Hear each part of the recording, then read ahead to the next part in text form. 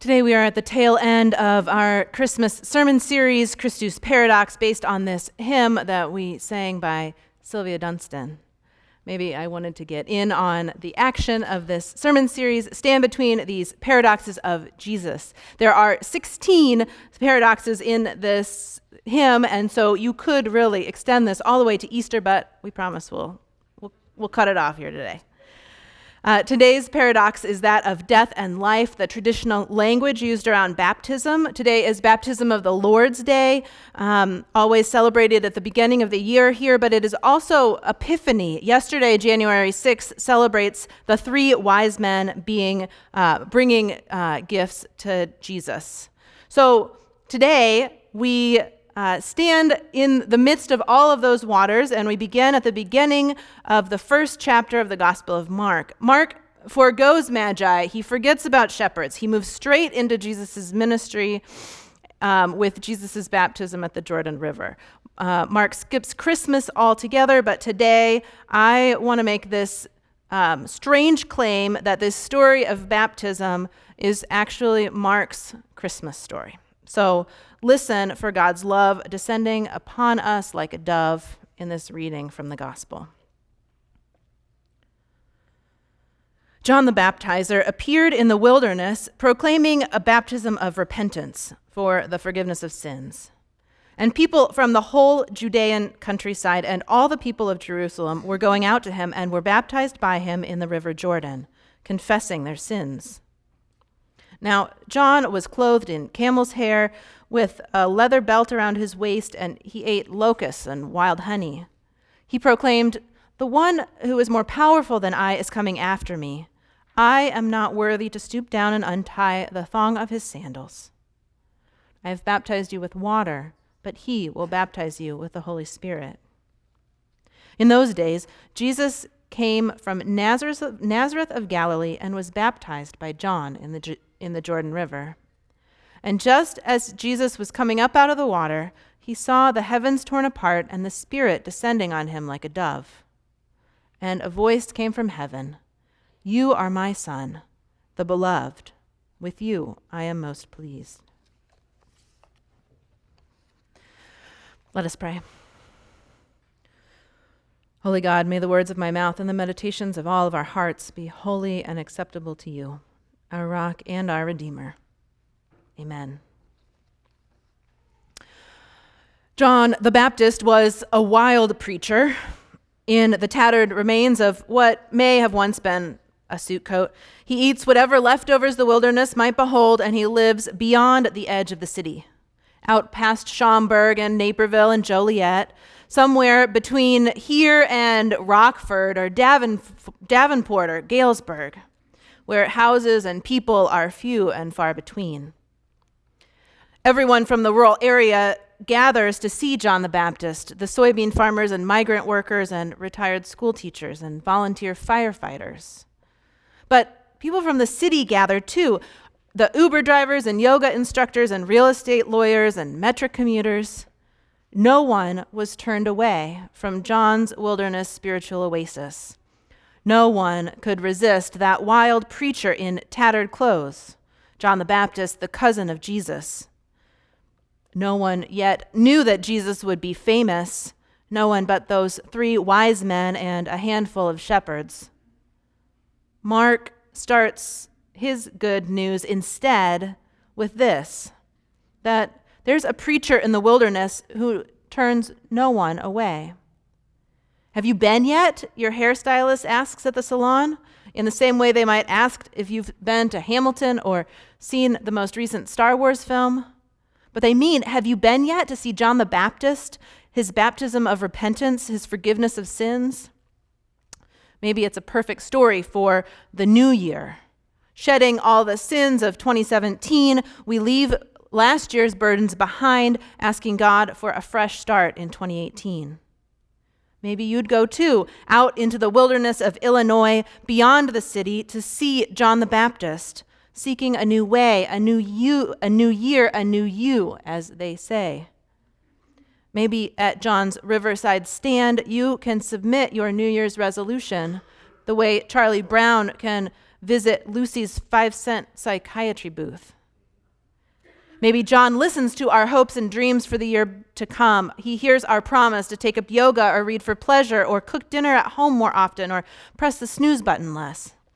He listens to our promise to run a mile every day, to keep healthy snacks in the fridge, to put the phone away 30 minutes before bed. Maybe our New Year's resolutions are just that. At best, a request to be forgiven of our 2017 shortcomings. The times that we only had junk food in the fridge, ate mostly takeout, ran 0 miles a month, scrolled through Facebook in bed late into the night instead of getting that much needed sleep. When we resolve to ride our bike to work or drink less alcohol, or when we vow at midnight on January 1st to write down what we're thankful for every day and place it in a jar so that we can read all of our gratitudes at the end of the year, when we do that, are we not repenting, saying that it could have been good if we'd done that this past year, and this year we want to choose the way of life abundant? Maybe our New Year's resolutions tell us that 2017 wasn't all that perfect, and neither are we, but we have some hope for the time ahead of us. And first, we need some absolution, some forgiveness, so we can move into the new year. What John is offering, this repentance for forgiveness of sins, is so official sounding, just a string of religious vocabulary words. It kind of loses something. But a new translation looks back at the Greek word for repentance, metanoia, this Greek word, and translates it, instead of repentance, it says, change your hearts and lives. Change your hearts and lives. It's a word that has to do with turning around. There's something freeing in that translation, not a directive to repent, but an invitation to change your heart and your life. It makes repentance seem possible. Change your hearts and lives. That's what we do on New Year's Eve, right? As a whole society, we decide that it is, in fact, possible to change. Change and forgiveness. Those are the two things that John is offering down by the riverside. Change and forgiveness. Forgiveness can also, like repentance, feel like religious mumbo-jumbo, spiritual phraseology, mushy language that sheds all semblance of meaning as soon as it comes out of a pastor's mouth. So here's the deal. The Journal of Behavioral Medicine has done its research on forgiveness, and they say it seems worth it. It's worth the trip out to see John the Baptist, worth the trip out into the wilderness. Forgiveness, these scientists say, impacts the quality of your sleep, decreases your fatigue, can help decrease the number of medications you might need, can decrease your blood pressure, and in fact, can increase your lifespan. Sometimes forgiveness is easy. This weekend, my brother and his wife picked up a few things at the grocery for us. How much do I owe you? I asked them. Nothing, silly. They forgave my debt just like that. But other things are more difficult to forgive. Do you remember that 1990s book, The 5 Love Languages? The author, Gary, says that apologizing to your spouse is more than just saying, I'm sorry. Find out what the other person considers an authentic apology, he says, so that your apology is actually heard. It's not hollow or dismissed. Forgiveness is a choice, he says. It opens the door to new life. Forgiveness can take an instant. It can happen right now, even if it takes a little while for the emotional impact to set in. Forgiveness is a lifestyle, a way of life, not just a feeling. Forgiveness is vulnerable, selfless, healing. And sometimes it's not even about words. Sometimes forgiveness is tangible. One man, in the midst of grief after an intense trauma, was told that sometimes physical training is the best way to find forgiveness. And he decided to get a dog. He named her Shadow, and every morning before 6 a.m., Shadow would nuzzle him awake, and they would walk to the park. Instead of laying in bed, holding on to his grief, unable to forgive the one who caused him loss, he was outdoors, his body moving, the fresh air and the natural endorphins coursing through him, the best medicine. Day by day, healing came. Forgiveness came not all at once, but slowly, like the hymn. Morning by morning, new mercies I see. Sometimes forgiveness is literally a wilderness experience. Tom and Anthony, military veterans, were in need of some healing that went beyond traditional medicine. They suffered from what experts call moral injury.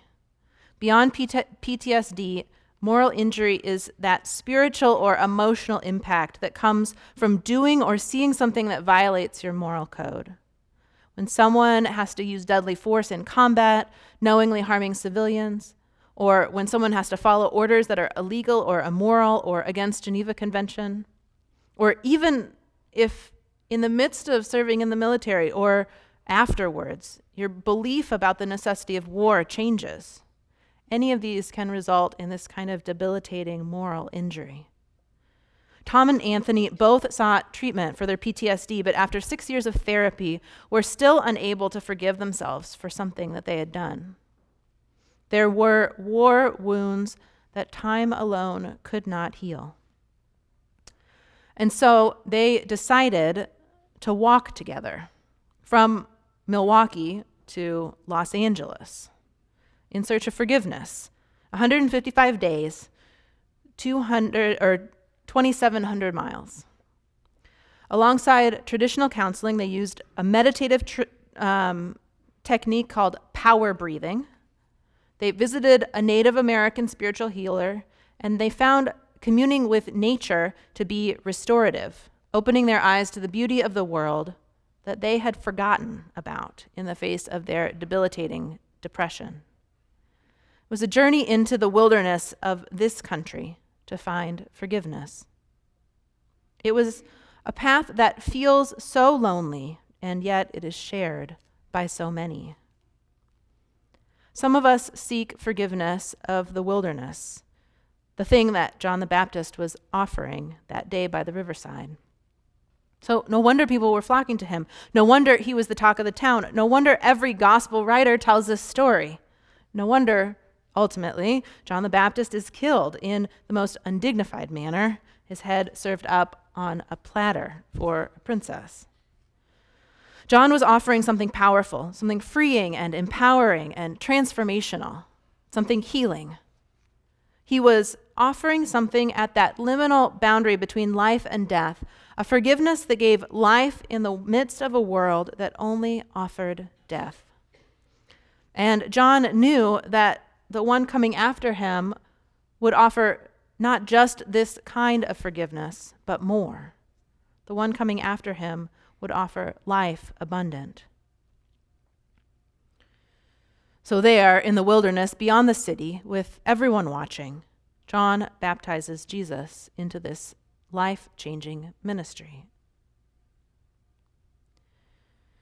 Mark is the only gospel writer who skips over Christmas. Luke has the shepherds, Matthew has the wise men, John has the prolegomena, the light shining in the darkness. The darkness does not overcome it. We can't have Christmas without any of these three pieces of the story, the shepherds, the wise men, the candle night singing of Silent Night. But Mark starts here instead, in what we might consider the middle of the story. And so here comes my thesis, that in a way, the Holy Spirit, descending like a dove, is Mark's version of the Christmas story. So hear me out. Joe Forrest recently told me how disruptive a dove is, at least one landing on you. It is literally an oh my God moment. Even an atheist ornithologist said, oh my God, when a dove landed on him. It's not so much spiritual, but shocking. And maybe things that are shocking can be spiritual, but I had never thought about how shocking this dove might have been, the one landing on Jesus at his baptism. I've always thought of doves as peaceful, right? The Holy Spirit floating softly down to land on Jesus' shoulder. But now all I can think of are street pigeons. Those doves that we see here in Illinois are street pigeons, the ones that have that rainbow shimmer, those gray birds flocking to half-eaten cheeseburgers and picking over parking lot trash, landing on stone statues and clustering under the L-track heated platforms. For millennia, doves, or pigeons really, have helped people navigate. They were domesticated around 5,000 years ago by sailors who used them to find land. It was no accident that Noah sent a dove out and she returned with an olive branch. Noah was simply using the best GPS technology available to him at the time to find his way home. It's as common for Noah to use a dove as it is for you or I to use Google Maps. Genghis Khan, Julius Caesar, Napoleon, all of them used doves to communicate. Napoleon's defeat at Waterloo in 1815 was famously reported by carrier pigeon. The news traveled from present-day Belgium across the English Canal to Count Rothschild. He was the first person in England to hear the news. In World War I, the Army Corps had a pigeon named Cher Ami, who saved 200 U.S. soldiers by delivering a message just in time. And even after the invention of radio, when messages could be sent without the need for carrier pigeon, the Army still used them. During World War II, they had 250,000 carrier pigeons trained to send messages during times of radio silence. The white doves at weddings and funerals, they are usually specialized homing pigeons, trained to fly back to the coop. It would look a little bit less elegant if you were to release a whole bunch of beautiful white birds at the end of your wedding, only for them to bumble their way over to the wedding cake. Scientists still don't know why carrier pigeons can find their way home, and I kind of love it when scientists can't figure something out. It means there's still reasons to research and learn and study, and it's this mystery beyond mystery, something beautifully poised as a spiritual metaphor. Scientists think maybe pigeons use magnetic fields to orient themselves, or polarized light, or echolocation, or infrasound. But even extensive research has brought ornithologists up short. One year, when my father-in-law was having trouble with chipmunks in his yard scurrying into his chimney, he set a humane trap, and we went on a drive. It had to be more than 5 miles away in order to release this chipmunk too far from home to find his way back. But with a carrier pigeon, if you take them across the ocean, they can still find their way home. I know way too much about carrier pigeons now. I might have to get one and then train it to send messages to my brother in Hyde Park. So if you get a bird landing in your yard and it's got a message, it might be from me. I don't know. Harry Potter has an owl. Maybe I can have a pigeon. I don't know. All this to say, really, actually, something about God. The God who meets us in Jesus Christ, the God who meets us in the form of a dove at Jesus' baptism, that God is like the ancient doves who help us to find our way home. That God is like the pigeons who carry life-saving messages across impossibly far distances. Mark might skip over the Christmas story, but this is Mark's Christmas story. The dove, a celestial messenger sent to show the way home to God in Jesus Christ. As ancient as John's "In the beginning was the Word," and as bold as the angels who appear to the shepherds in their flock by night, and as bright as the Magi's star guiding them home. Catherine Keller is my favorite theologian, and she is here in tune with the physicality of God's appearance as a dove. She notices that God doesn't come to us as untouchable light or ungraspable wind or invisible breath, but God comes instead as like us, physical, communicating in a medium that we can understand, and doubly so. Both that human Christ and that heavenly dove speak to us of God's love, God's hope to communicate with us, God's ever, always reaching out to us. Catherine Keller says, the very birdiness of the Spirit's activity plunges us into the earthy depths of the Spirit's flight within the world. I like that, the very birdiness of God's Spirit. God's love has wings. God's forgiveness has wings. God's presence is, like Emily Dickinson might say, a thing with feathers. The dove shares with us God's message, these twin gifts of navigation and communication. God shows the way. God hears and speaks to us. God carries us home. In communication with God, we can find the way toward life-giving change and forgiveness and renewal. May it be so for you and for us and for this, our world, in these early days of 2018. In the name of the Father, and the Son, and the Holy Ghost. Amen.